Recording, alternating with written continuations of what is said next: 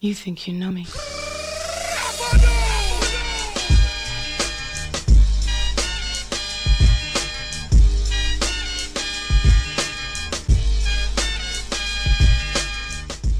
Ladies and gentlemen, boys and girls, children of all ages, live from the throne room in Tarashak Towers, this is the Kings of the Rings podcast. Tune in every week as the host, Will Tarashak, is joined by his own personal clique of David Malkovich and King Ricky Rose. Together, we form the Kings of the Rings podcast, where we dive headfirst into the crazy world of professional wrestling. So, without further ado...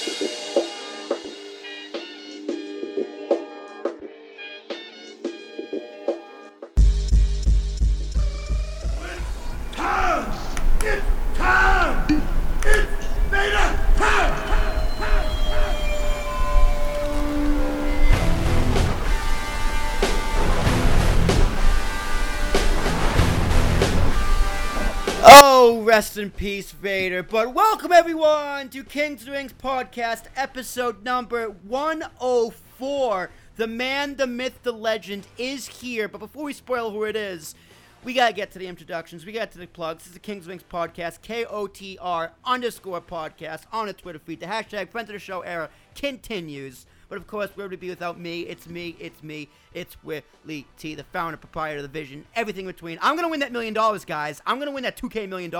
Just you wait and see. Just you wait and see. I saw that commercial. I'm like, God damn it, I have to buy 2K19 now. I'm buying it. I'm going to win that $1 million. Mark my words right now. You're going to forget about it. It is June 21st, 2018 at 8:57 p.m. I'm going to win that $1 million. And Dave, you're not. That's funny. But anyway, what's up? It's a man of 1,000 gimmicks, Dusty Dave. You can find me on Twitter, KOTR_Dusty Dave.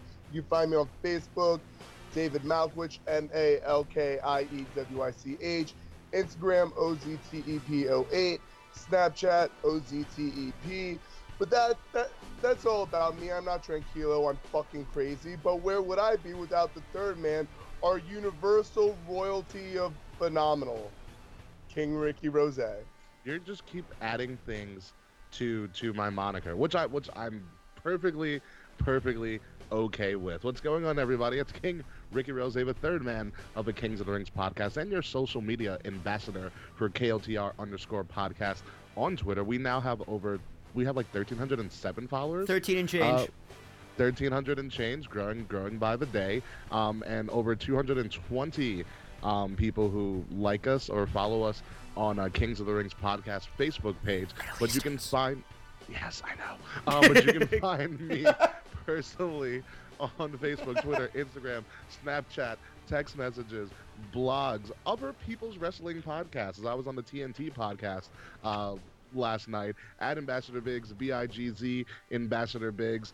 Shout out to CM Smiley. I was invited to represent the podcast last night on her show, which was pretty amazing and a really fucking long show. Yeah, I'll be doing that next week. I told her that I owed her, and she's like, "Have that next week." I'm like, "I'm down." Yeah, so. will you owe her too? But anywho, let's move forward. Let's move forward. Let's go back into the future here. It's the Friends of the Show era, and just like we promised, every week we will have a different host on the show. And this week, we have one of our collective personal favorites, and Will Secret Boo. He comes hailing... Don't give it away. Don't give it away. Hey. He comes from the land down over. He comes from... He's one of the men from the north. He is the guy who came up with the tip of the crown. He is the creator of the name. He is the legendary JF. We know him as hashtag Mr. Frets. Thank you, gentlemen. It's an honor to be on here finally. Oh no, it is an honor to have you. The honor is all ours. The honor is all ours. Awesome, guys. It's honestly, it's a little bit nervous, but hopefully I don't start stuttering because Vince McMahon will discover me and team me up with Matt Morgan. You'll be the stuttering Enzo and Cass. Only moreover, pal. I mean, I don't know. Listen to our show, but I mean, Dave stutters from time to time. Will's high a lot of the time, but it is what it is. You're starting out good, though. You have a really great shirt on. This Kings of the Rings logo T-shirt that you're rocking. Looks like it fits you pretty well. It does. If anyone who's interested, represent.com, Wrestle Addict Radio. Wrestle Addict Radio. Shout out to all our brethren on Wrestle Addict Radio and the Rant with Ann podcast family stream. If you haven't listened to like Who Got Next or Smash This or Mark Out with Martin, please go check it out. Wrestling Court, the first episode was amazing. If you guys haven't checked it out, check it out. It's in my queue. And their first court is over Brock Lesnar. Please check it out. You can find fantastic. it You learn a lot about Ant's sex life in that one podcast. Great. Central, though. He is married, so it kind of has to be. All right, so we got a lot to talk about, guys. We had NXT this past Saturday, which was fantastic. Money in the Bank. Miss Money in the Bank, which is better than I expected. A lot of shocks, a lot of original plans which got leaked. So let's just get into it right fucking now. I'm just kidding. First, we got the first guest game. Mr. Fretz, my favorite part of the show. At least one of them. So, Mr. Fretz, we have 5 questions, maybe 6. I think it's up to 6 now. So first question. How did you get into wrestling, and what made you stick around? Did you ever have a break? Like, what's your wrestling history? Well, I would start casually watching wrestling around 94, so that was Bret, Owen, Diesel, Razor. It was just it's a lunchtime tradition with my father. Our family used to run a butcher shop, so in the morning we'd go do chores, feed the pigs, do deliveries and whatnot, come back, lunchtime, watch Superstars. Damn, 94. Nice. I wasn't even born, and Dave was still in college. I was 5. Wow. Fuck you, dude. But I would just casually watch it and then rent videotapes from, of all places in my hometown, the Hardware store. You know you're a redneck when. Wait, what? Home Hardware, the only place where you could rent wrestling, every movie ever, and porn. Nice. Wow. What the Hardware? Canada. Wow, so that they're really bringing up the name Hardware. Nice. But So what made you stick around, Mr. Fritz? Like, what was that moment that made you hooked forever? It had to be about, it was 96, 97, because I finally got cable. That was the one thing that got me hooked. That's a big deal. One of the first Raws I remember watching, one of them was when Vader bombed Gorilla Monsoon. Rest in peace, big man. Both of them. And Diesel seeing himself in the casket when he was feuding with Taker. Okay. Wow. So then everything from Steve Austin just got me hooked from there. Of course. So. Well, that tends to happen. So favorite wrestler of all time. Number 1. All time. Number 1. And tell me it's Chris Benoit. Asshole. It's not name redacted. It has flip-flopped in between Bret and Owen Hart because Canada. But you know what? Retrospectively, although I loved Bret Hart for years and years and years, I've come to really appreciate Owen Hart. Okay. I was watching the night he passed away, and now I was just gutted. It was wait, really... you were watching over the edge. Yep. Oh my God! Wow. I was like only 14, 15 at the time, so he was a heel, so it's like, oh boo, hey, bring on Godfather and the Hose, and then we hear that Owen Hart passed, and my friends and I just sat in silence. Yeah, what was that like watching live? Like, how is it? I've never actually met someone who was watching it live or was there, obviously. So like, what was that like with the broadcast? Like, what happened? How was like the camera angles? Obviously, like they didn't show him dying on camera, but like I guess just talk a little bit about that, like how that happened, like on TV. Well, it was Owen was scheduled to be lowered down from the ceiling, and then they were just showing shots of the crowd, and JR's just like something's wrong, folks, and then they just go to a vignette they shot earlier in the day with Owen doing his Blue Blazer Hulk Hogan thing with drink your milk and say your prayers and eat your vitamins, I'm not a nugget kind of thing. And then a couple matches happen, they interviewed Jeff Jarrett to go to the ring. It's like, oh, I'm gonna hit, Nicole Bass with the guitar. Owen Hart, I love you, brother. And the next match, they announced that he's dead. Oh, and wow. We're just like, oh shit, this is. And I felt bad because earlier that night I was like, boo Owen Hart. But after years and years after his death, just even collecting things like his DVD and just watching all of his matches, I mean, he was just so damn entertaining. And all of his legendary ribs stories, just and he was also a member of the Nation of Domination at one point in time. That's true. Yes, he was. Right. He was very progressive for his time. Do you remember when they impersonated the Nation of Domination? Jason Sensation. I met him. Really? What? Yeah, his indie. It was not his indie promotion, but it was the one that had their hand in Training Edge. It was called the Apocalypse Wrestling Federation. Came to my hometown, which is like, I don't live in my hometown now. It's Cannington. No one's ever heard of it unless you're a Philadelphia Flyers fan, and that's the hometown of the late great Rick McLeish. Wow, nice. So the Apocalypse Wrestling Federation came to my hometown. Jason Sensation was like a special guest ring announcer, promoter. Young Kazarni was there. Oh my God, Gilbert a young was a referee. Bodie. Yeah, Gilbert was a referee. Oh, me and my friends were just giving out to him, just taunting him. And Jason was a really, really interesting guy. I went to the arena early because I used to hang out at that arena. My brother played hockey, so you'd always find me in there just hanging out with people. They were setting up the ring, and I go and I was like, oh, hey, that's Jason. I'm going to go and talk to him. So we spent like an hour talking about Owen Hart.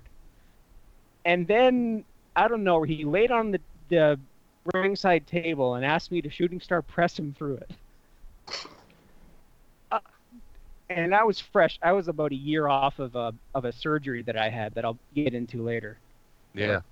Long story short, Owen Hart. Yeah, this is turning into story time with Mr. Fretz. No, perfect. It's I exactly ramble and I go like on story several time with rabbit. Fretz. It's the best part of the first guest game. So favorite wrestler now? Ooh, tough choice. I got a 2 or potentially 3-way tie. Elias, Ooh. Okay. Daniel Bryan, Obviously. All of right. course. Johnny Wrestling. Ooh. I like all those people. Mr. Fretz, typically I only let one favorite, but since you're Mr. Fretz, I'm gonna allow it. All right. Favorite match all time. Longest time, it was Brett and Owen. But my favorite match now actually happened this year. Really? Now, I'm going to put the guessing back to you guys. Do you want to guess what match it was? Okay, I'm going to tell you right now. It's an NXT match. It is. It's a takeover match. It's a takeover match. It's in Philadelphia. Ooh.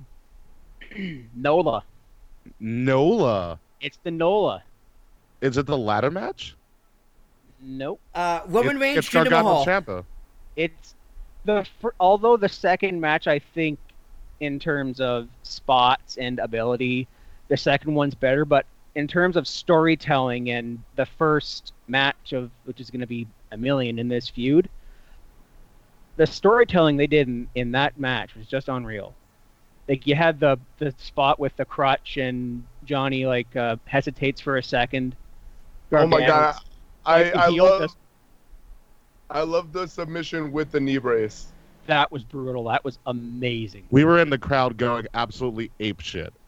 I would have been watching it live at home because my work would have been closing early that night because it was not tourist season like it is now. Very true. Very true. Yeah, I honestly, I watched that match last night. I think I'm gonna rewatch the first one again because I don't know which one I like better. I still haven't made a decision, so we'll find out when we go over it.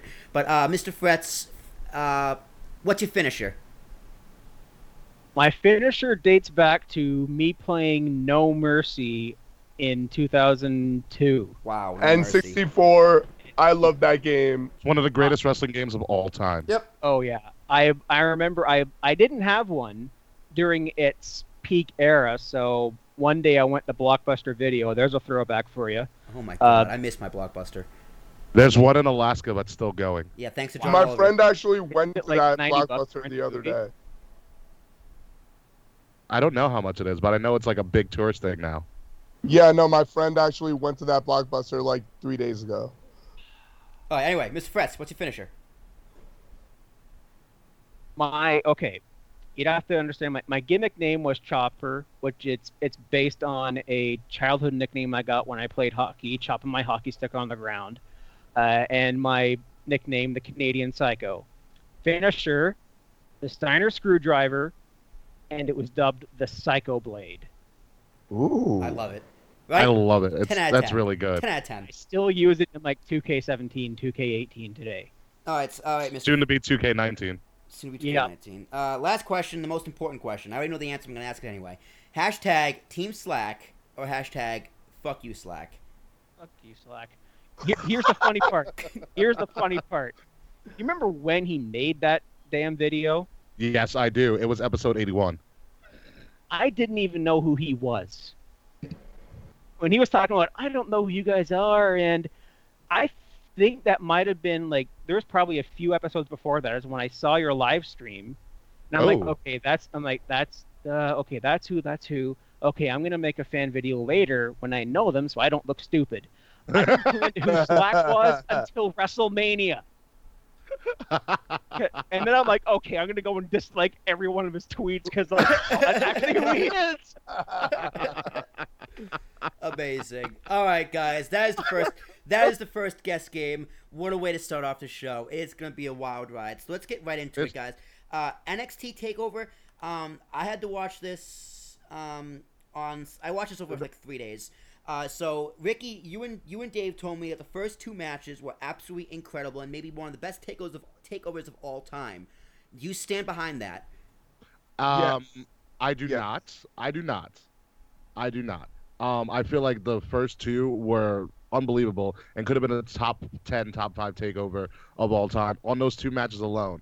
I do feel like the one blunder, which is a shame to say, the one blunder, which is such a big blunder that I think it really diminished the rest of the takeover card. It takes away from some of the lasting value of it, but there's so much more that actually keeps this takeover card really big. But it's the giant botch in the championship match Yep. between Alistair and Lars Sullivan. He whiffed. It was so blatantly bad. He whiffed. Oh, when he forgot to fall.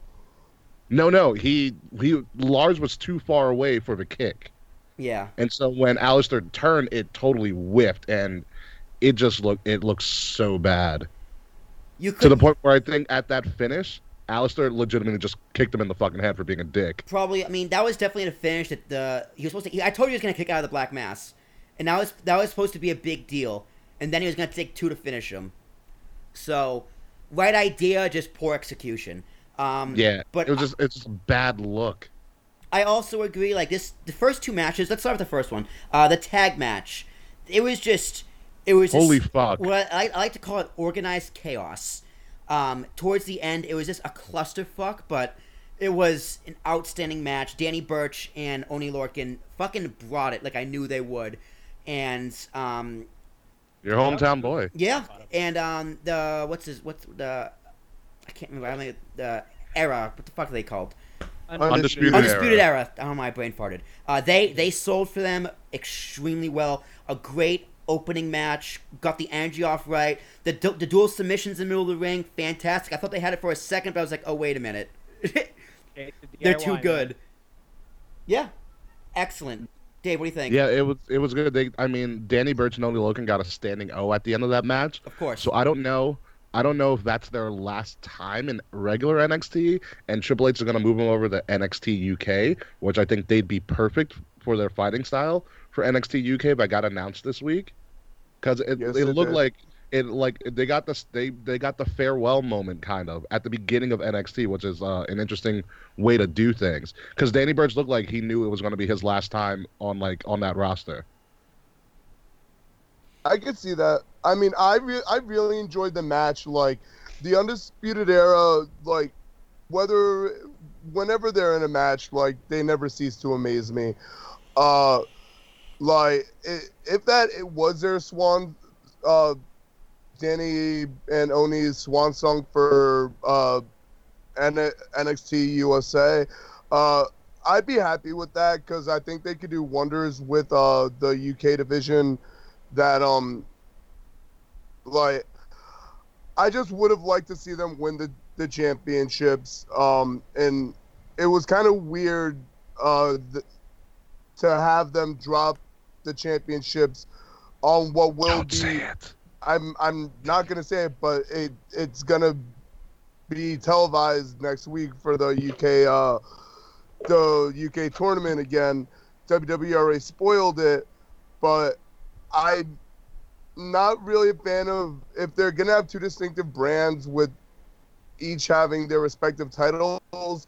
I think the title change should have come on an NXT show and not the UK show. I don't know. From what I've been hearing, from what I've seen very briefly on social media wise, they beefed the fuck up out of that NXT United Kingdom tournament. Like they brought a crap ton of indie stars. They 100% did. And I mean, like, I hear that the match that Undisputed Era had with their opponents, I heard it was phenomenal. So many British indie wrestlers were actually in the crowd and were praising the match. And I do like that WWE is doing the separate UK brand. Because, I mean, obviously it's difficult for them to have to come to the States, do round of tapings, and go back for their European obligations. Johnny Saint as the GM. Perfect. Literally perfect. Like, I cannot wait to watch that first round of tapings in early July. Yeah, I mean, we'll have to see how it plays out, but Danny Burch, Oney Lorcan going over to the UK, I don't mind. Sure. I mean, NXT itself is pretty stacked. I think their tag division might need some little bit of help, but NXT is so good at just creating stars, they can just make it on to see what happens. But stars, guys. Ricochet, Velveteen Dream. This match was exactly what I wanted in every way, shape, and form from bell to bell. This match was Lord perfect. Almighty. This match was perfect. What a match. It was perfect. Mind games. The Prince Puma tights. Unbelievable. Oh. Unbelievable. And then I love how they brought up Patrick Clark's elimination from Tough Enough. The Dream does remember that happening. Was it Hulk Hogan that eliminated him, and he's wearing a friggin' Dream Still Over shirt? Yep. Yeah, And then Hulk Hogan's like, I then would have he- been at you, brother. Yo, and he did all the Hulk mannerisms as well. I love that he tried to do a Shane McMahon-esque coast-to-coast Rainmaker. But no, that match literally showcased both talents. The Dream got over so much more in a loss than he would have in a win. And that was like Ricochet's, first win at a takeover. And kind of like the, his super introduction. Like, Ricochet is destined for so many good things. I hope there's so many things that I hope with it, but I was like mouth open the whole time. Like, I can't believe this is happening. I want a Dream Still Over t-shirt to be on sale because I will buy like 7 of them. This match, the storytelling in this match, actually, this is one of the best storytelling NXT takeovers that they've ever had. Like, each match told a very specific and unique and definable story. But the one-upsmanship in Ricochet versus Velveteen Dream was top-notch. Just everything. I love how Patrick Clark just shoved at the Hulk Hogan after all these years. Because if you remember that episode when he got eliminated, Hulk Hogan, pretty much tried to bury the kid.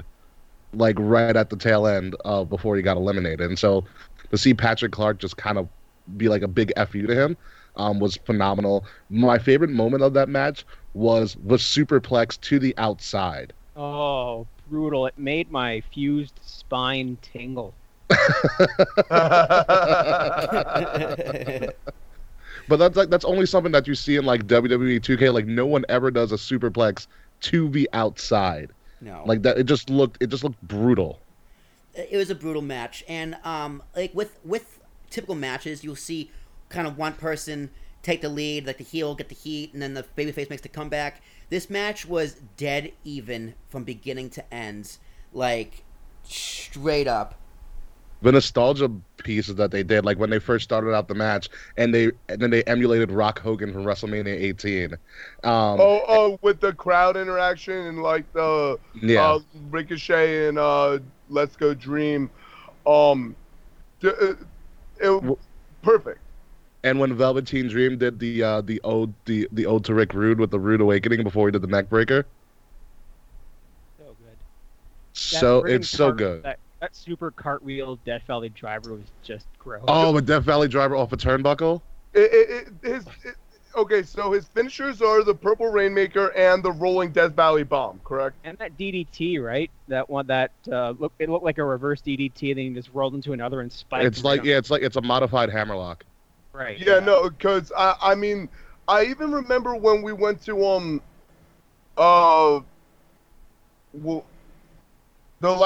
we saw at the ladder match, like he was even doing that move off the top of ladders, and I mean, the way he does the move, just like start to finish, it's so fluid. Like he doesn't milk it. And I've seen other people do the Rolling Death Valley Bomb. It doesn't look as good as when he does it. Yeah, and he's only 23. Like the sky's the limit with Velveteen Dream, and I think, like John Cena said, he's going to be proven more and more. But he's as John Cena said, he may be the one when he gets up to the main roster. Well, I mean, in the Indies, I think he was a tag team with Leo Rush. Who, Velveteen? Yeah, he might have been. He was. But I mean, I just want to see them do it again in Brooklyn. I want to see Velveteen versus Ricochet Part 2. This needs to be a multi-match feud, because it will tear down the house everywhere they go. Bold prediction or more fantasy booking, Velveteen will have gold by the end of the year. I think that's going to... Maybe by Mania. I think by Mania he'll have something. The North American. Yeah. I believe he'll get the North American. That's what I would do. I think he's perfect for that belt, and him and Adam Cole and the rest of them would have an amazing feud. 100%. Him and Adam Cole would put on an absolute fucking clinic. A promo clinic at that, too. Can you imagine an Adam Cole versus Velveteen promo off? Yeah. Oh, my God. I can literally just see it now. Adam Cole bringing back a story time vignette. Story time, like, with Adam Cole was one of the best things on ROH. It's just too good. What the potential of Velveteen Dream and Ricochet and Adam Cole. This may be the most exciting roster that NXT has ever had. Hands down. And Keith Lee's joining it. Yeah. It's going to get even more amazing. Bask in his glory. I predict he debuts, like his first official match will be in Brooklyn. I am not overly familiar with Lee, but I guess I have to. Watch some Keith Lee tapes. He is wildly athletic for the size of a human being that he is. Ricky, I saw him on screen and was like, wow, it looks like Ricky. Yeah, I told you, it's me if I was a wrestler. Yes, pretty much. So that would be very exciting. Again, Velveteen Dream, Ricochet, Match of the Year candidate, definitely. Absolutely. Only to be overshadowed by the Match of the Year, better than the main event. But before we get there, we kind of drag our feet through the mud with NXT Championship, Women's Championship, Nikki Cross versus Shayna Baszler. I only say drag it through the mud because it was the least. It was like it was the worst match on the card, but it was still a pretty solid match. It's a better storytelling match, but it is an actual wrestling match. Yeah. Because of Nikki Cross. Exactly. I mean, Shayna Baszler's a great champion. She's a great character. She's a great promo. But then the bell rings. Yeah, and she's pretty simplistic in the ring. She's very simplistic. But I think that's where Nikki Cross kind of shines, because she can do all the theatrics to make her character go over, and also make Shayna's character kind of more convincing as well. I liked this match better than both Ember Moon matches. It was better storytelling because Nikki Cross is just more animated. Yeah, and she was fantastic. Female and vibes. Female what? female Mick Foley vibes, kind of, with her just taking all the pain, loving it, and smiling during the. That was the sleeper best hold. part. That was the Smile one of and the think most. Scotland. Smile. That's was one like- of the best storytelling ever. Yeah, I would say it was like when Ken Shamrock fought Mankind in '98, and then he was in the ankle lock. So Mankind puts in the mandible on himself. Somehow Yes. it reminded me of that. I don't know how. That's a pretty good analogy actually. But like Nikki like struggling, and then waking up and then just smiling before she passes out. Beautiful storytelling, and I really hope that's how Nikki ends her NXT career. I mean, I doubt it, bud. I doubt it. If that was how she was going to end her NXT career, she would have come up and shown up at Money in the Bank or on SmackDown. Well, She- not necessarily, because Naomi didn't even show up on SmackDown with that Insanity and Usos thing. So they could delay her and bring her in. She's a little bit over right now, and it seems that Sanity might be a heel faction. And I think True. the women's division down there, it needs like bodies, because you got Shayna Baszler, Dakota Kai. The Uh, other two four the hair- horsewomen. Lacey The hair Evans, whipping Lacey Jack- Evans is great. Uh, That Bianca Belair. Belair. yeah, Bianca. Bianca Belair is my Can't- favorite one down there. She's fucking She is. incredible. phenomenal. Like, Candice LeRae. I would like to see Candice LeRae, like, don't get me wrong, I love the Gargano Ciampa story going on, but I would like to see her more in matches than as a pawn on the side of another story. See, I don't think 'Cause she's a pawn. Like, she's an important part of that story, and having her in ring competition right now, it doesn't take away from the main story, but it's just kind of like, why are you doing two things at once? Once the Ciampa Gargano thing's wrapped up, Candice LeRae will be a huge player in that division, but right now she doesn't need to be.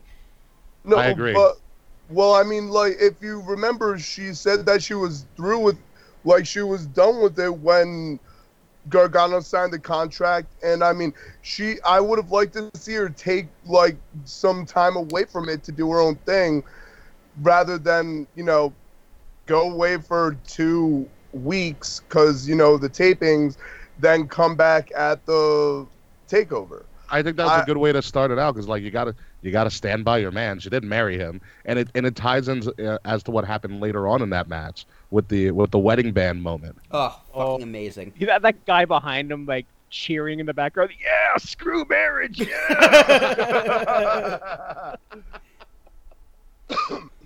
All right, so we kind of touched upon it a little bit, but let's scoot over to the championship match. Lars Sullivan, I thought, held his own. Other than the botch, this was a very good match. I mean, Lars Sullivan is a contender. He's a great character. He's like Snitsky, what he should have been. Like we see a lot of these monsters. Like he kind of reminds me of like a Snitsky, Goldberg, Ryback, like hybrid of every monster big man ever, But talented. but talented. But very talented. And I like what they did with his ring entrance and like this. They have the silhouette of him in the light, like The little eye of Sauron, pretty much. yeah, pretty much. Like they do that every week. They NXT's do doing that. a very they've done good that every job time. of building like homegrown. Like they have the indies guys, but they also have every now and then they have that homegrown talent, like a Velveteen Dream, like a Lars Sullivan, who Like a just- Bianca Belair. like a Bianca Belair, who have the spunk to even outshine the indie guys who have a name for themselves already. Yeah, it's I mean NXT. Like I was when I was on the TNT podcast yesterday. Shout out to TNT podcast and Smiley and Zildjian or what have you. They brought up a good point. When you think of NXT, you don't think WWE. You think of something completely different, and that's how distinct their brand is from anything else that WWE produces. Yeah, pretty much. Agreed. Feels like an indie show. It feels like something special with it potentially, branching out, and Triple H wants to do things with other feds. Like Adam Cole versus Walter. Like get in. Oh my that God. match. I want a I road trip to discovered- that. I discovered who Walter was during Mania weekend. I think it was Joey Janela's spring break. And Joey he fought- Janela is also going to be at that Evolve weekend as well. Nice. and I just found him against PCO. And I look at the guy, it's like, that's bloody Jean-Pierre Lafitte, one half of the Quebecers. he's still going. He's got to be like my dad's age, and he's still wrestling. Jesus. And PCO was the first announced entrant for the 2018 the next Battle of Los Angeles. Oh, get in! I'm there. Yeah, I mean, I'm hoping that at the Progress show in August that I'm going to in New York City, that I get to see Walter. Like Walter, I went from like just seeing like this person whose name is Walter in all caps, like who the fuck is this, to like literally I could watch like his matches, his entrance over and over. I love it. Down the road, I would love to see him in WWE. And did you see his chest after the PCO match? It's not a good sight. I gotta check. I gotta get up on my Walter now. So, put it on my list of things to do. Indeed. Oh man. So we talked about Lars and Alistair. I mean, I don't know if there's much more to talk about this. Let's talk about the match of the year. Hell yeah, dude! Wow. I don't know what to say. I mean, what they did, like what Mr. Fred said kind of earlier, this was more focused on spots and like objects more than physical wrestling and story, but it was like tearing the ring apart, the trash cans, the table spot, the wedding ring, the finish. The stop sign in the winky face sign was amazing. Oh yeah, that's the stop sign. That was great too. Yeah, when I was seeing him tear apart the sign, I'm like, what the fuck's he doing? Like, that's his fan sign. And then I just see, like, him pull out a stop sign. I'm like, what the fuck? What a great No plan. Mercy again. Yeah, it was like No Mercy, but what a great plant in the crowd. Like, that was a very well thought out moment. I think this is their best storytelling match that they've ever done. It was a little low on wrestling, but storytelling wise, I think they told a perfect story. Everything that was done in that match was done perfectly. They teased spots. They went away from it. They brought those spots back. Like, it was the perfect way of doing something. Because when you present something in a gimmick match, like, if you're in, like, a TLC match and you present the table, like, eventually you have to use that table. Yeah. At some point. You can't just leave it out there because then you fuck everything up. Like, they brought, like, he tore the ring apart. And then it went away for, like, 10, 15 minutes. And all of a sudden, that was the finisher. And it was a perfect way to end. You know, and you got the whole Gargano's anger gets the best of him is the story of the whole match. That and like the officials just kind of just fucked him. They fucked him over. The people Gargano fucked himself over. Well, that too. But Ciampa was tapping. There was just no ref. I don't know who the fuck the ref was. But like Gargano had that match won 4 different situations. Like, and then Ciampa just comes in that one DDT. And I was just like, oh my god, like it fits everyone's character perfectly. You got the sympathy for Gargano. Ciampa gets away with his life and has the bragging rights. And now it's going to lead to a third match, which in my opinion better be Hell in a Cell, the first ever NXT Hell in a Cell. I agree. It needs to end in Brooklyn. It needs to main event Hell in a Cell. Absolutely. I doubt it's going to be Hell in a Cell. I think it's going to be a 3 stages of Hell match. No, I believe they are going to top SummerSlam in one match, and it'll be Hell in a Cell. Yes. Hell in a Cell, to me, is the be-all, end-all of the feud. When there's nothing else left, Hell in a Cell is the tip-top stipulation you can add. It's the It should be the most personal. And right now, this feud is the most personal I have ever seen. I'll take it even a step further. I'm gonna do a hot take right now. This feud right now, this rivalry, Gargano and Ciampa, is the best rivalry in all of professional wrestling. It is better, by and large, better than Okada and Omega. I Come on, Dave. Let's hear it. I wouldn't go that far. Well, you're wrong. I'm not ready to crown either of them best feud, but I mean, this feud would need to go on through Takeover at SummerSlam. Therefore, it'd be longer than Okada and Omega at this point. Dude, Okada and Omega's feuds, like, over a year and a half. So is Gargano and Ciampa almost. Are you fucking kidding me? Meltzer gave Gargano and Ciampa 4.5 stars. What a dick. But he FDM. gives Kenny Omega and Okada 7. Oh, he added another star. Well, have you watched the Okada Omega Best of 3 Falls match yet? Doesn't matter. It's not 7 fucking stars. I agree. It's you mean not the 7 recent stars. one from Kingdom, or is this one going back to Dominion. The most recent one. The The Dominion seven-star match. one- Yeah, I did. seven-star one was Dominion. This match would need another 1 or 2 takeover matches, top tier quality for me to put it in an Okada Omega conversation. This match was 5 it's stars. better than Okada This and match Omega was 10 by stars. and large. Yeah, I watched the first 2 Okada Omega matches. I was like, yeah, they're good. They're fine. Wasn't the greatest thing I've ever seen, but they're good. I thought Shawn Michaels Undertaker was in WrestleMania 25 was better. Both of them. And Yeah, I think the point of the story thing is with fuck Okada Dave Omega- Meltzer. That was a 5-star match. Yeah, I think the thing with Okada and Omega is that their matches are very good. They are very technically sound matches. They tell very good stories, but to me at least, there's not that personal touch to it. And also, I think their wrestling matches drag on a little bit longer than what is needed to do what they need to do. And I 90 think, minutes? No.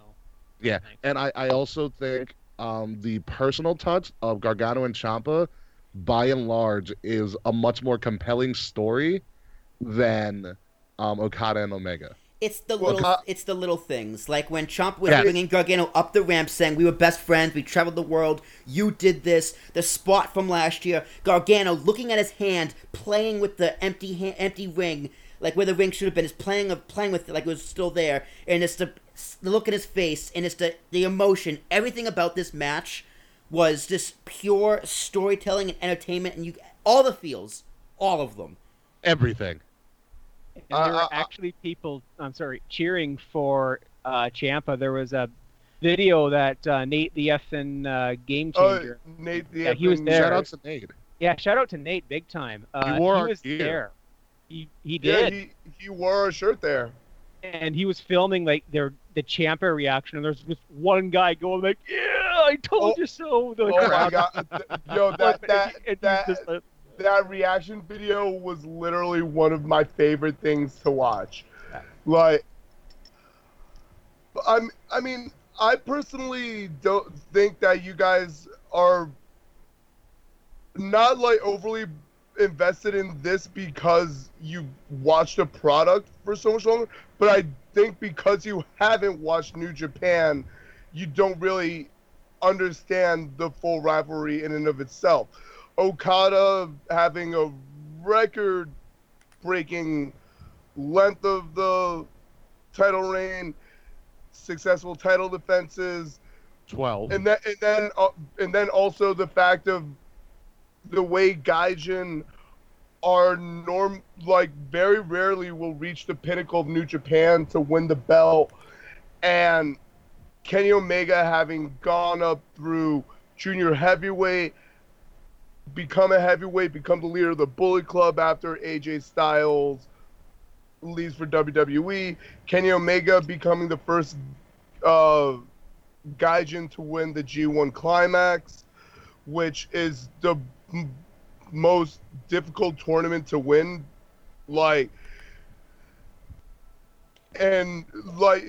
so I don't think you guys have been able to get as much out of it because you're new to the New Japan product. Well, I Over to New Dave, Japan, but I think all those things you just listed, like all those accolades, I don't care about any of those. Like you can not watch NXT programming and just watch the takeovers and still get the full story. it stands on its own, It and also stands that the completely. Kenny Omega story. It's a rags to riches coming up from the bottom story that you hear in sports all the time. Like it's a Rudy X story. Like you came from the bottom, you did everything you needed to, you got to the top, and you almost didn't make it to the top, and then you kept fighting and fighting and fighting, and you finally make it. It's that classic sports story that you hear all the time. Yeah, and Drake made a song about it and ruined it. I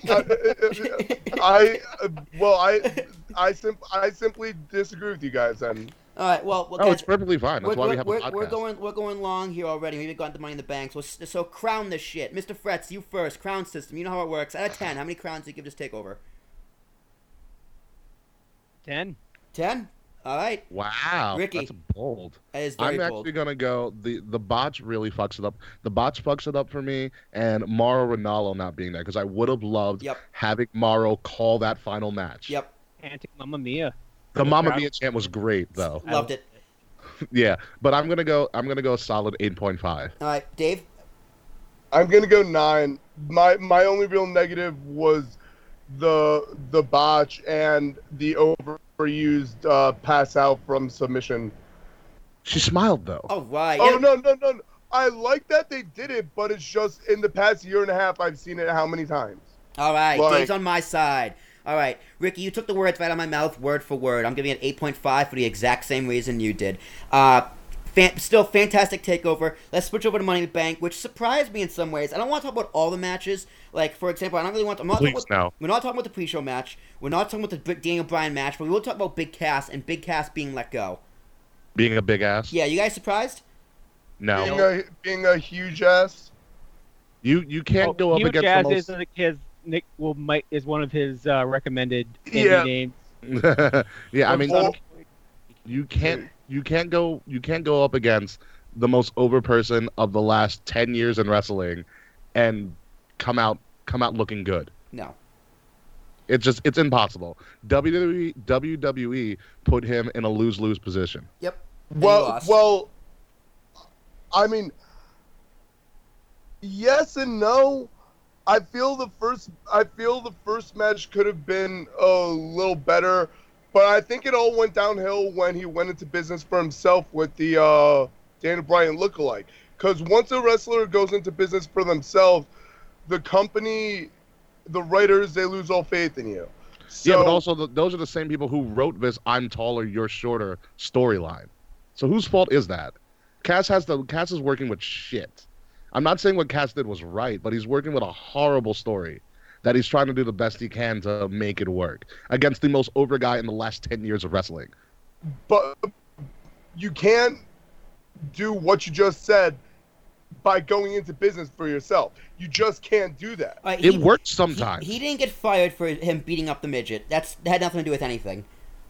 That is exactly what started his downfall. No. That's exactly what. No, Yo, because yes, if it is. he had That- heat, if he had heat for it- that, Dave, he would have been taken off TV. He wouldn't have even been in the match. He wouldn't have been like fucking Ty Dillinger or fucking whoever else is buried on the roster. He wouldn't have been in that big spot.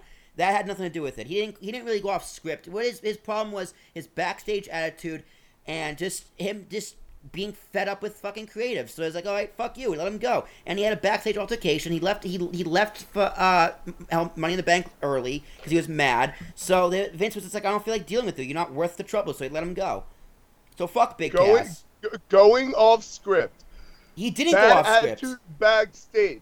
Bro, yes, he did. He was only supposed to give the little person a big boot. Well, So he beat him then up a little bit So he more. beat him up a little bit more. But That was not a little more. he- You guys are fucking batshit crazy. He didn't have heat for that because otherwise he wouldn't Yes, have been. yes, He wouldn't Yes, have he been. did. Wouldn't have been I'm in the with same Dave on this spot. one. He had the heat for it, big He time. absolutely- But they He would have absolutely taken him. did. I'm with Will. They would have taken him off. They would have taken him No, off they- TV. They would have taken him that's out of why- the feud. that's why they He was made supposed. the match He was supposed to. that- He was supposed to That's beat why he Daniel got Bryan squashed, and go to probably. a third match at Extreme Rules, but his fucking shitty attitude is like, well, fuck you. It had nothing to do with the midget. Nothing to do with it. You guys are both.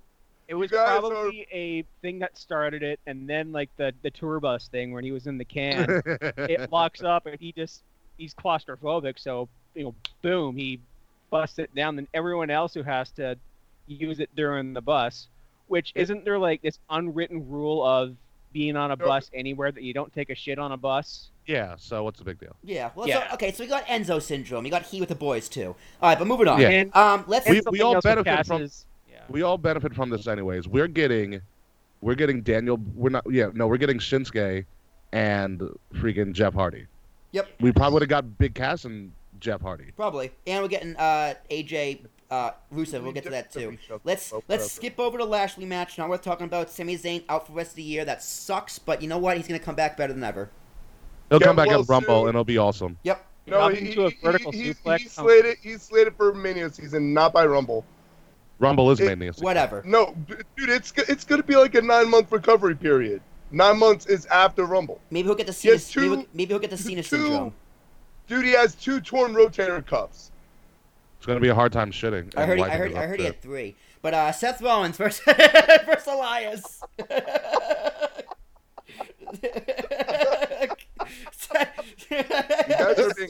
You guys are being fucking assholes. Oh my god. Seth Rollins versus Elias. Oh. Elias also held his own. I mean, also Seth Rollins can have a great match with anybody, but Elias, good showing here. This is exactly what it needed to be. No, it was good. Yeah. It was good.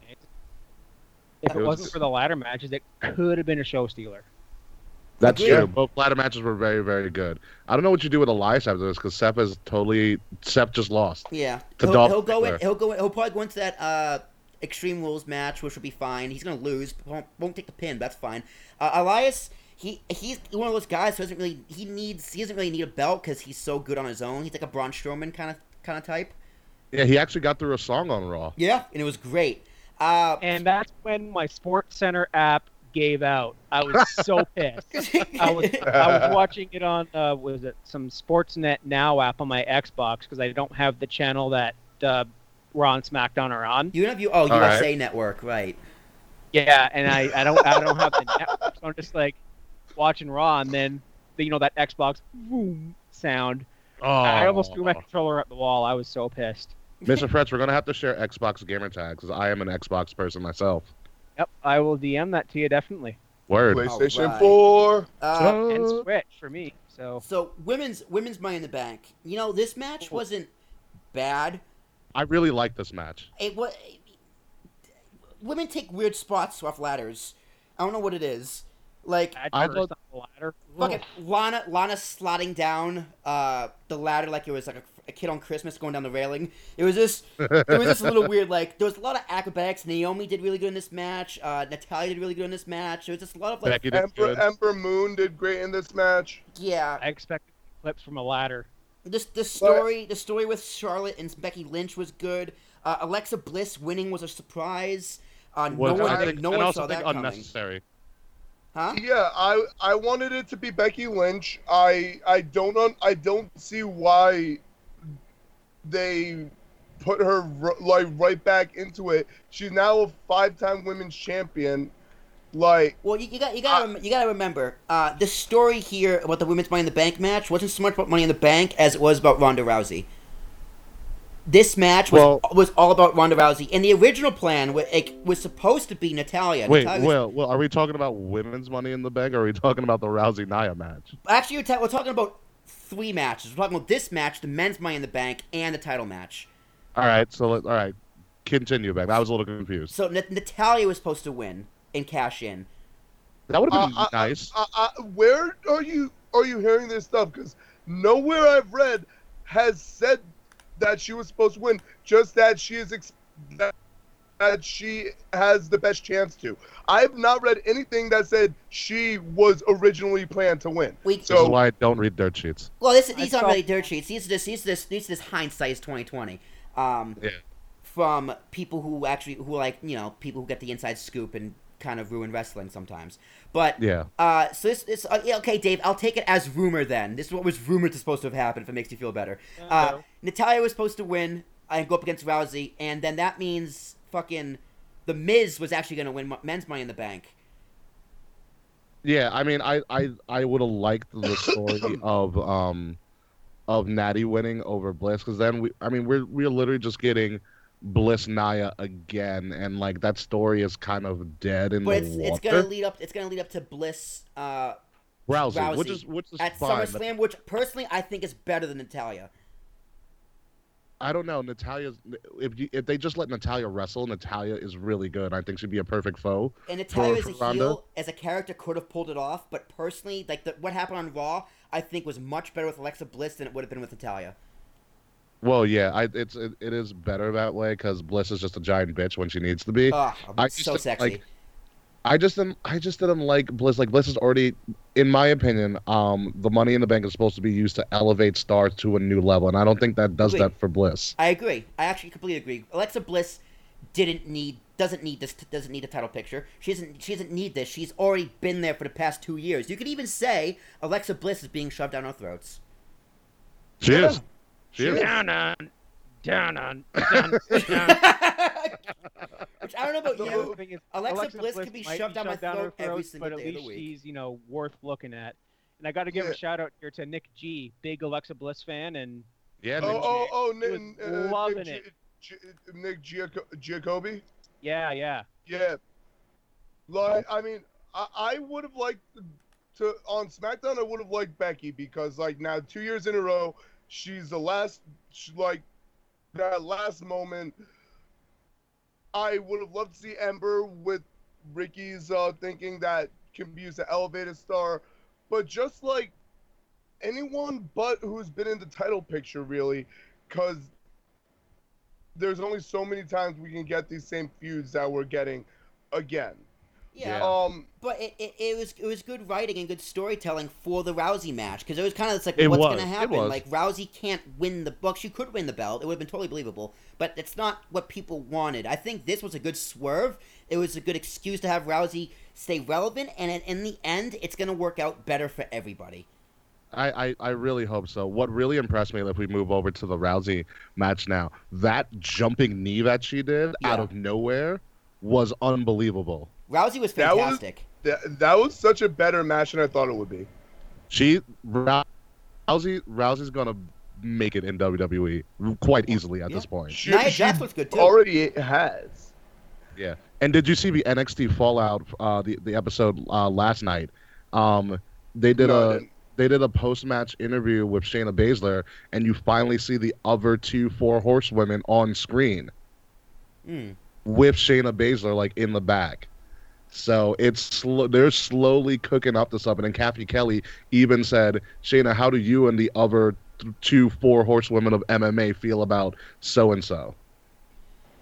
Yeah, no, it's happening, but it's going to be a slow burn because. And we're all gonna be better for it because I'm so excited for what they do down the road with them. It's a long way till November. 100%. I don't think it's gonna be ready to go by November. No, with that Absolutely attitude. not. But But 2019, 2020, they'll do something with all of them. And then I mean, on the SmackDown side of it, we got the return of Carmellsworth. Oh, what a moment! Oh what my a God, moment. the Ellsworth best part wink. The freaking Ellsworth wink was my moment of the night, to be honest. Yes. Dude, King of the night. he almost looked like Totally he great. forgot what he was supposed to do, and then he's like, "Oh, camera." Wait. He was so happy to be back. And Corey Graves marking out was the best. He's like, yeah. I was marking out in my own room. I was like, yes, finally, Ellsworth. I mean, Will and I met him at WrestleCon. What a nice guy. What a really cool guy. Sweetheart. I loved his podcast with Talk is Jericho. I used to think, oh, total jabron, whatever. And when I heard Jabron. his story, like, yeah, he's pretty cool. And since he was trained by Gilbert, who I met, That's amazing. Yo, I still want to see Gilbert versus Ellsworth at Mania. yes, Please. We really should have drove down to Maryland for that match. Huh. Like, yeah, we should have. Oh, But, what a moment. Asuka takes the pin, though. That was a little surprising. Well, Ellsworth couldn't get involved for a DQ, because he's a man. But, Yeah, that would have been really bad. yeah, so, I mean, Asuka's going to get this belt eventually, hopefully. Yeah, but I just like Ellsworth coming back. If not the Iconics, then yes, James Ellsworth. Yeah, I thought it was fantastic. It went over a lot better than I thought it would. Yeah, For and you know me- what's really funny? I like how WWE was like, we don't have anything for you, but they brought him right back and were like, we have something for you. Yeah. And he was originally supposed to compete in China. He was supposed to be in a fatal 4-way for his intergender championship. It was 2 men and 2 women in a fatal 4-way. And he canceled last minute, right? Yeah, he canceled last minute. And I mean, like, I'm also a little biased in this. Carmella was one of the superstars on my fantasy team, but like, Asuka will be getting the championship. When exactly, I don't know, but Mela is money right now. Like, she literally can get the whole crowd to boo her just with her, like, skip and her antics and her laugh. Mela. This is your moment of Mela. No. Vibes of bliss right there, man. That was so good. All right, guys, I don't want to talk about the Roman Reigns match. What I want to talk about is the crowd. And I'll be right back, but the question I'm going to leave you with, the crowd reaction, all the chanting, is this good or bad for wrestling? It Go. is bad for the people who were wrestling during that match. It showed vast uninterest of anything going on. The chants were more creative and more entertaining than the match itself. At least they didn't like chant Randy Savage at Stephanie McMahon or something like that. It was the first time we got the CM Punk chants. We got a Velveteen Dream chant. We had like "This is awful," I think was a chant. NXT, There was also a Rusev Day. Rusev Day. Honestly, I had a shower during that match because I wanted to scrub the dirt of me actually used to like Roman Reigns off, and the sweat because I don't know if I don't know if I went for a run that night or not, but yeah, no, I don't need to watch this, so I just hightailed it. I didn't watch the Sami Zayn match either. I was playing. You didn't need to. No. But they didn't do themselves any favors by working a slow match. No. Well, I mean, nobody wanted the match from the first place, and backlash, having Roman in the main event, so they squeezed it into the middle of the pay-per-view where nobody could leave, but it's just literally They should have gone up, taken a piss, and gotten some food and beer. like no. I don't know how long it's going to take to recover from this. Like, especially if the rumors are true that, we're going to see Roman in the main event at SummerSlam, but now we have the easy out with Braun as Mr. Monster in the Bank, which we'll get to. It might be a triple threat. No, I mean, I feel bad for both competitors because I feel they could be used so much better, but the fans are already so done with it. The fans would even boo if it was Roman CM Punk. No, they wouldn't. They just love Punk. I feel like they would really enjoy that. Make him look strong. Yeah, Punk came in and beat Roman. That'd be amazing. And then blew a kiss. Decade. And then blew a kiss, and then walked out of WWE again. And went and put something in his fridge, like when he put the title in there. Yeah, yeah. It's just poor. But I do like the Roman versus Lashley thing that they'd started on Raw. Yes. Because for the first time in a while, for the first time since he came back, Lashley looks comfortable talking shit to Roman, and their kind of one-upsmanship was kind of creative, and it made me kind of believe that Lashley could have something again. Yeah. Yeah. He didn't finish a match with a vertical suplex. Like that Thank wasn't the Lord. 1918, let alone 2018. comes in and does the spear. Awesome. Just let him bring back the Dominator. Oh yeah. That's all they really have to let him do. We'll see what happens. I mean, Raw. I thought Raw itself was one of the better Raws of the year, top to bottom. It started out hot, but then it fizzled down. I disagree. I thought it was good. Was best of the year. That guy was pretty good. The Gauntlet match. Oh wow. All right, let's get to With what that led ending? to the Gauntlet match. Not expecting that. AJ I marked Nakamura, last man standing. This was Finally. it was obviously the best of the trilogy, but I wanted a little more. I'm okay with ending it the way that I loved AJ just rearing back and destroying Nakamura in the balls. The Pele kick. Yeah. Oh my God! Me and Dave were literally just like screamed in our chairs. No, that's the match, like, should have been the Mania match, or for the Greatest Royal Rumble, or for Backlash. It should not have taken a month and a half, 2 months for us to get that match. Yeah, but I mean, they crescendoed to something which is a positive, and now they can kind of break away from it. And now we get heel Shinsuke versus brother Nero, Jeff Hardy, which is I, Yeah. I unbelievable. I got see friggin' you. what was that other gimmick Jeff Hardy did? The Will o' the Wisp. thank Oh, you. let's not do I Willow. got. It's not, but the face paint definitely gave me. Yeah, Willow. no. The face paint definitely gave me Willow vibes. I was honestly expecting after he said "I see you," expecting the Willow like. No, I'm all for this feud. I could definitely see Shinsuke going over Jeff, but I don't think he's brother Nero quite yet. But I mean, it does look like his vocabulary is being expanded. Wonderful. And I really hope this leads to him returning to the No More Words theme song he had from way back. I don't know where it's going, but I like where it's going. It's just two creative guys. I mean, Jeff's finally done what I think his punishment, his DWI punishment or whatever it is. And I think there's only going to be positive things. The 24 on the Hardys was really eye-opening. Haven't watched it yet. That thing made me like tear up, especially with my current situation, like, you know, being in recovery, dealing with legals and all that.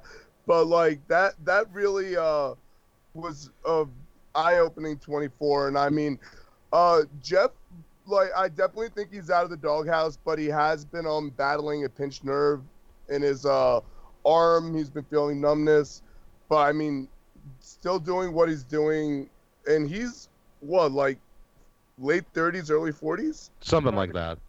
Probably. and This year turns 40. so I mean that, like, I'm happy we still have Jeff in one piece, but the 24 was great. I'm definitely feeling this Shinsuke feud we're gonna get. But the biggest surprise is the gauntlet. But do we want to hit on men's Money in the Bank first, or? We do. Yeah, of Let's course. do that. No more Rochambeauing for the title. Now we can actually, Yeah. Are we not familiar with South Park, Rochambeau? No, I know about Rochambeau. Rochambeau. Okay, good. I love South Park. How did that get? That was good. Mr. Fretch, you need to be a voice actor or something because you're amazing right now. I lived down the street from a voice actor when I was a kid. What? Oh yeah, Dan Hennessy. He did the voices of countless kids shows. He was Braveheart Bear and Care Bears. What? He was Beaster in My Pet Monster. He was Mojo in X-Men. He was the Goofy Cop in Police Academy. That's so dope. Oh yeah, he lived down the street from me. He's a really cool dude. His amazing. trick or treating with to go to his house was always like, he would always do like, I am Beaster or some crazy crap like that. Dude. Awesome. Oh yeah. That's But, absolutely fucking amazing.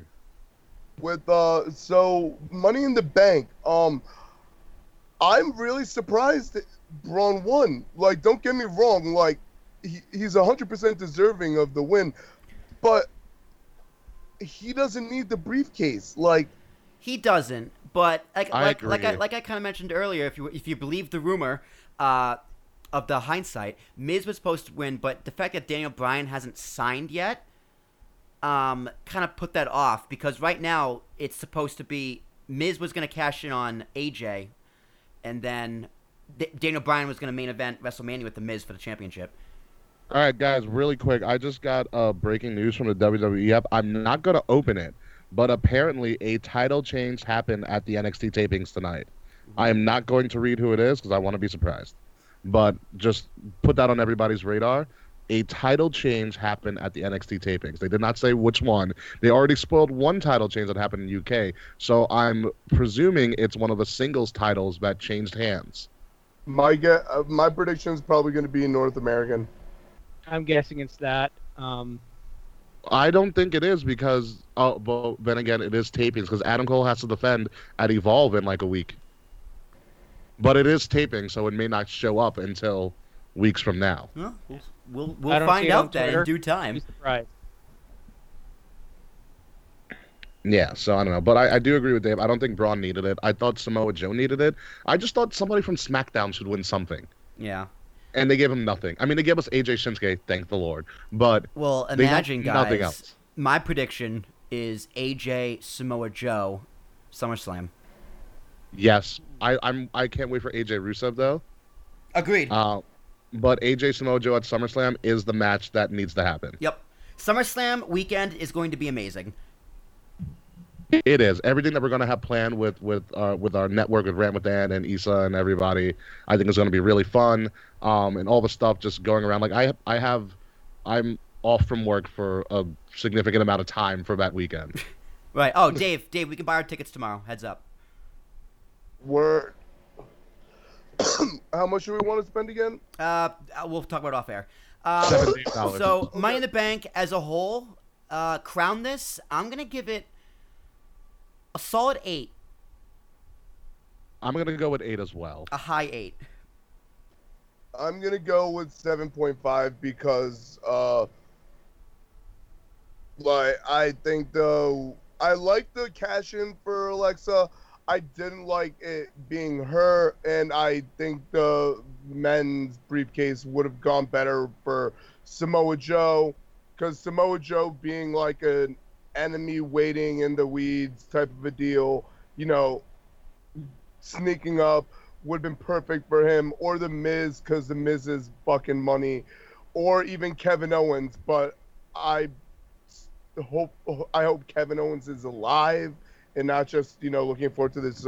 He showed up. He showed up on Raw. But I feel he dies a little more each day after some of the. Yeah, Kevin Owens as the Well, yeah, so I'm Royal gonna go Braun 7. kind of sucks. All right, Mr. Fretz. How many pretzels do you give this? How many pretzels? Nice and salty, tasty. 7.5, I guess. 7.5. I'm with Dave. It was there was a couple of neat surprises. I wasn't really with Bliss winning. You know, I've never really been a big fan of her, but I do understand the appeal. Hey, I know. It's just I think the one thing that gets me is the resting bitch face on her. That just gets me. Some people think that's hot. I don't. But you know, she is awesome, and you know, I like her. Like IRL, she's a sweetheart. She helped out that little girl with the eating disorder. Thing. Yeah. That just wins a lot of respect. I wanted to see Becky win it. I mean, you can just hear how over she is. Like, even Bully Ray was like, "Hey, listen to the crowd when she goes up the rungs. Like, somebody better be listening." And she had to ad-lib because Bliss missed her spot. Yeah. And the rest of there was a couple of duds, like Sami Zayn and Roman Reigns. They weren't that good matches. Like Roman and Jinder, they're both competent workers. They're both good in the ring, but it's just I think they're both like a victim of bad booking. Yeah, they are. Yeah, and it's not their fault. They're trying. Even Roman Reigns, when I think he tweeted out something about, "Oh, I got a reaction," when they were chanting oh my God! About him Roman at did all. not handle that well on Twitter. He is good at that, and I loved Braun winning. I've been a Braun fan since like day one. Even like masked Braun. The Black Sheep. The Black Sheep mask. I've been a big fan of his ever since. Oh, like when he was wearing the pants when he used to piss himself. Yeah. God. Even then. You know, if you think about it, Braun is a cash-in away from having all members of the Wyatt family having a championship at the same time. Oh my Even God! Randy Stop it. And Daniel Bryan. And Daniel Bryan. Yo, Just not Eli Cottonwood. Where'd he go? Yeah. Yo, but I met Braun, so don't get me wrong. Like, I'm happy that if the rumors are true and we're getting Roman versus Brock, and Roman wins, I'm happy that will be answered, because you know Brooklyn will boo that ending out of the water. Yeah, it's not going to be pretty if that actually goes on as the last match. So if Braun cashes in, and we finish the night with Braun holding up the Universal Championship, all is well in the world. How long are you going to let that match go before you let Braun cash in, though? Because that's a very, that's a volatile... It's going to be a volatile crowd if you let that go on for too long. You know what I mean? It's gonna be like when Sheamus cashed in on Roman. Like there's gonna be confetti everywhere. Boo! And then just got those hands. See, I want 515. I want Braun to pin Brock. I think that needs to happen. Yes. I doubt that'll happen. All the momentum that Brock had for the past year needs to go to Braun. If it goes to Roman, then to Braun, it's just, well, fucking stupid. There's no point. But that's a conversation for another day. We're going a little bit over. Ricky, are you ready for your tweets? Give me count to 10. 10, 10, 10, 10. Oh, and then in the meantime, Dolph Ziggler won the IC championship. Yay me! Woo! He'll drop it to Drew McIntyre right away. I think Drew McIntyre is going to win another title first, but I'm ready to go. All right. Sweet. Ah, God damn it. Time for this week. I forgot to exit iTunes. All right. Keep talking about Drew McIntyre while this loads up. so Shawn Michaels Diesel 2K19. Yeah. Yeah, pretty much. I did have a little personal story about me, like, Sweet. watching wrestling. I think we talked off there a bit about it, but between 97 and 07, I never missed Monday Night Raw. That's amazing.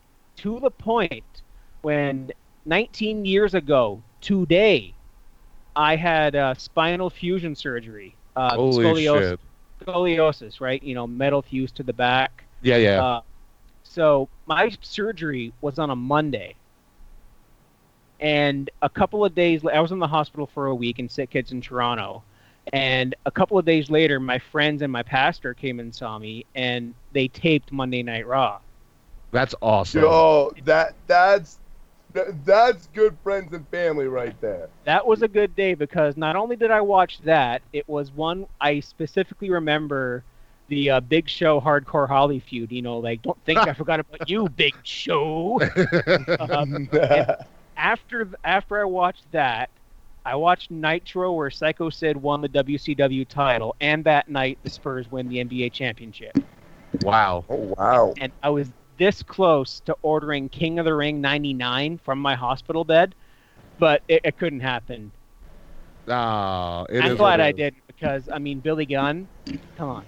That's true. But I mean, first and foremost, congratulations on, I guess, happy anniversary of your surgery. I guess I'm assuming things are going really well since then. Hell yeah. Especially with, you know, the weight loss and that. The weight loss, you never looked better, Mr. Fretz. I thank you. All right. We good to go. Ricky. Yeah, let's do it. Sweet. It's time for this week's top 5 tweets. Tip of the crown featuring King Ricky. All right, everybody. It's time for the top 5 favorite wrestling tweets of the week. Hashtag Tip of the Crown with the creator of Tip of the Crown. Hashtag Mr. Fretz on board with us. So let's see if Mr. Fretz enjoys my favorite tweets of the week that I picked. My number 5 favorite tweet of the week comes from another Canadian, Amanda, at KFabulous. She goes, Sasha and Bailey, relationship status, it's complicated. My number 4 favorite tweet of the week comes from King Kim. You may know her as Antisocial Kim, at Antisocial Kim on Twitter. She goes, Finn Balor opened his DMs. I don't want to be dramatic, but this is how I die, isn't it? Finn Balor opened up his DMs on Monday before Raw, and Twitter went nuts. Yeah, Twitter broke for a while. It was taking me like 15 tries to tweet out things. Girls are rather disgusting. My number 3 favorite tweet of the week comes from another Canadian, and he goes by the name of Lance Storm, at Lance Storm. And Lance Storm goes, with these burn it down chants, is Rollins going to switch from architect to arsonist? Hashtag Tip of the Crown. I'll put a cannon. Yeah, if I can be serious for a moment. My number 2 favorite tweet of the week comes from the New Age Insiders, at New Age Insiders. We were fortunate enough to go to their Conor Skura tailgate, and I happened to be on their live show during that tailgate. So the New Age Insiders, who just celebrated 4 years of podcasting, said $10 says that Bo Dallas impression has been the hit of the last 5 Thanksgivings. That was fucking awesome, though, I'll be honest. Even a better pray than almost pray.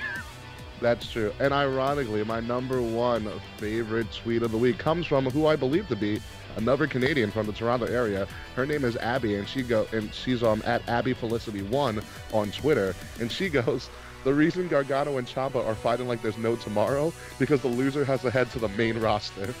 Oh yeah, I think I mentioned that tweet to Will like mid-match, and I saw it, and I literally I told him this is gonna be a tip of the crown, and then maybe like a couple hours later I saw that it had tip of the crown, and I'm like, yeah. I do it again. So, ladies and gentlemen, those are my top 5 favorite tweets of the week. Hashtag tip of the crown. If you want to be involved in Tip of the Crown next week, just use hashtag Tip of the Crown on during Raw, SmackDown, NXT, 205 Live, even Impact or ROH or whatever the fuck you watch. And I'll be sure to try to look out for it, and maybe you'll be featured on our show. Will, back to you, sir. All right. All right. Mr. Fretz. What a gem you are, Mr. Fretz. Thank you. Dead ass. All right, guys. It's up time of the night now. King of the night. This is hard. Oh, no, it's not. I know which one mine is. I picked it out early this week. Oh, let's hope it's different. Let's hope it's different from everyone else. If it's James Ellsworth, that might count. No, it's not James Ellsworth, though, but it is somebody different. All right, who you got? I'm going first, I guess. Yep. We're going to get this out of the way. So the streak is going to continue with me picking a different Tip of the Crown winner. I mean, not Tip of the Crown, different King of the Night winner every week.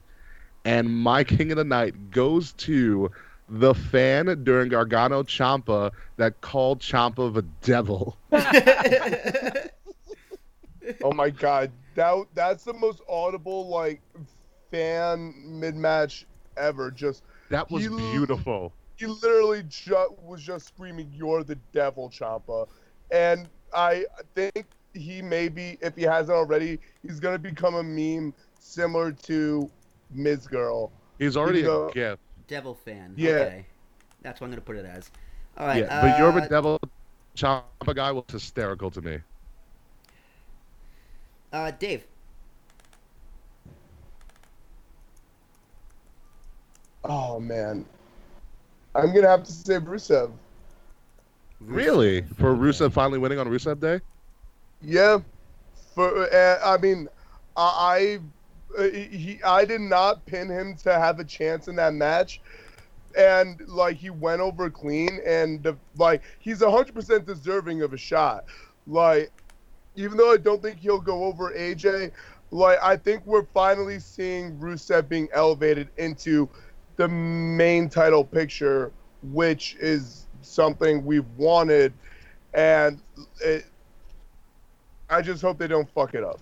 Yeah, I have a quick Rusev story. So, if anybody who follows me on Snapchat knows, I have a Rusev Day calendar that I bought at Royal Rumble in my office at my job. So, I switched jobs recently right after the Royal Rumble, and so all of my coworkers in my new department in my job have noticed this Rusev Day thing, and they've asked me about it. So my entire office knows about Rusev and the concept of Rusev Day to the point where they actually understand Rusev Day. So my head boss was on a 3-week tour of Europe with his wife because they went on a elongated honeymoon that was like 4 years in the making.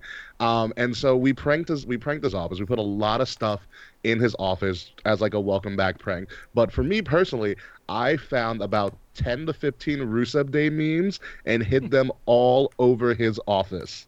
He has yet to find all of them. That's hysterical. All right, Mr. Fretz, who's your King of the Night? Well, after that story, I might have to pick King Ricky. Oh, geez, that's it was just a blur. Ciampa.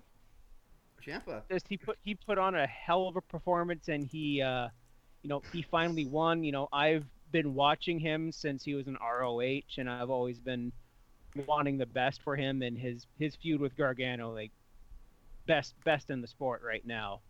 That DDT on the exposed wood spot, damn. Yeah, he put on a hell of a performance, and I don't know how they're gonna one up that match.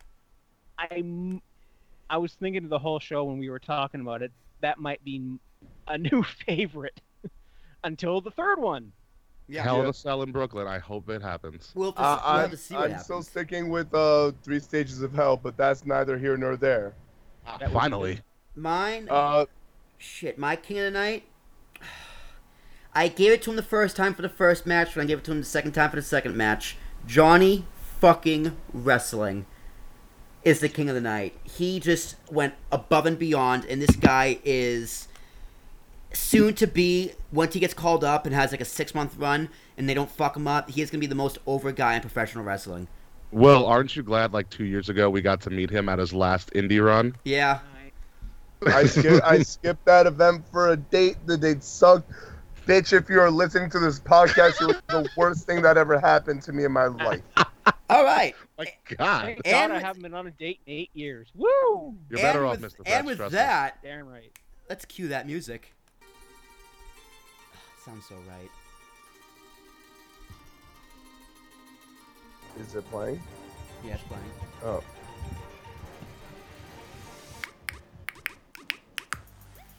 Soft. You've been listening to Kings of Rings Podcast, episode number 104.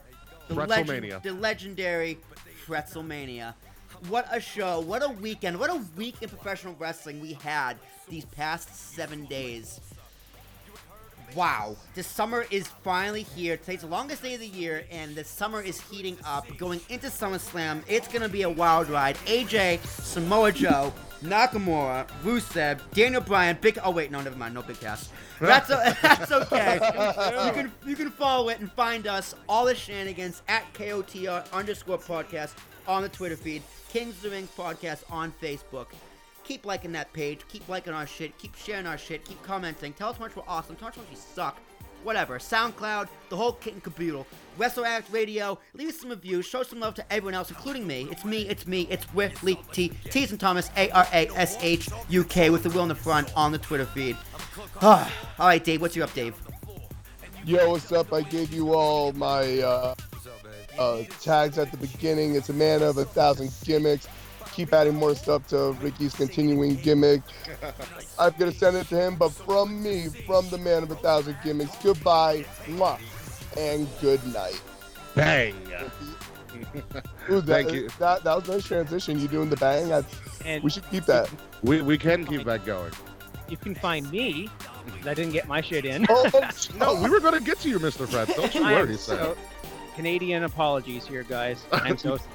Oh, there it is. There it is. That's the star we know and love. Ladies and gentlemen, it's King Ricky Rose, the third man of the Kings of the Rings podcast and your social media ambassador of Kings of the Rings podcast, KOTR_podcast on Twitter and Kings of the Rings podcast on Facebook. You can find me on all social media platforms and other people's podcasts because I'm becoming a podcast mercenary at this point. At Ambassador Biggs, BIGZ Ambassador Biggs. Like Will said, what a phenomenal week in wrestling. The best is yet to come. The UK tournament tapings have finished. It's going to be unbelievable from what I've heard. But the most unbelievable thing that happened in wrestling is that we got Mr. Frets on this show.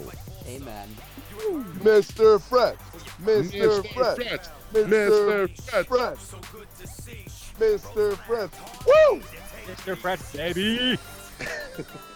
Mr. Fred, Freds, baby. Mr. Frets, where can we find you? Tell us a little, where can we find you on the Twitter feed? Well, you can find me on Twitter at the legendary JF. And before I plug my other stuff, there is a pinned tweet on my profile. On August 12th in Sable Beach, I am doing an 8-kilometer or 5 miles American walk or run on the beach here, and the proceeds go towards the Bleeding Disorders Fund in Toronto Sick Kids Hospital. These things help people and kids like my niece Abby, who has Glanzmann's thrombasthenia. I don't think I butchered that one, but it's a bleeding disorder. Long story short, it's things like prolonged bleeding, it's easily bruising, it's clotting issues, etc. It's something that she's just going to have to live with and take medication on. Especially later in life with puberty and such. Anyways, Jesus, yeah. I am walking in this 8K walk runs, and there is a link on my Twitter there to donate. If anyone listening can do that, that would be lovely. It would mean a lot to me and my family. Last year, they raised a hell of a lot of money, and they're doing it again this year. So, Sobble 8K walk run August 12th. Twitter. My Instagram is also at the legendary JF. You can find me on the blogosphere at fretzelmania.wordpress.com. That's amazing. FRETZLE mania.wordpress.com. On I Facebook, love the Zed. Yep, the correct pronunciation, by the way. On Facebook at James Aaron Fretz. If you see a picture of a nerdy-looking fellow with Trish and Lita, that's me. And I have to say, when I met Trish, I walked in with the belt. She's just like, "Hi, champ." Oh shit, I'm gonna. Oh, you son of a bitch, you. Yo, dude, those pictures came out so good, man. Ric Flair was a sweetheart too. Yeah. So, Mr. Fretz, I think on behalf of the podcast, I think you consider us giving you a donation before August 12th. I think that's a given from most Absolutely. of us. Mr. Thank Fretz, you very much. thank you so much for being on, continuing the hashtag Friends of the Show era. Stay tuned for next week, and we'll have, I don't even know yet, it's going to be a new figuring face. it out. It's going to be a new face every week on here, right here, on the Kings of the Rings podcast. But until then, We're the Kings. we're the Kings of the Rings. Everyone see Big Cass next week, but you will see us next week.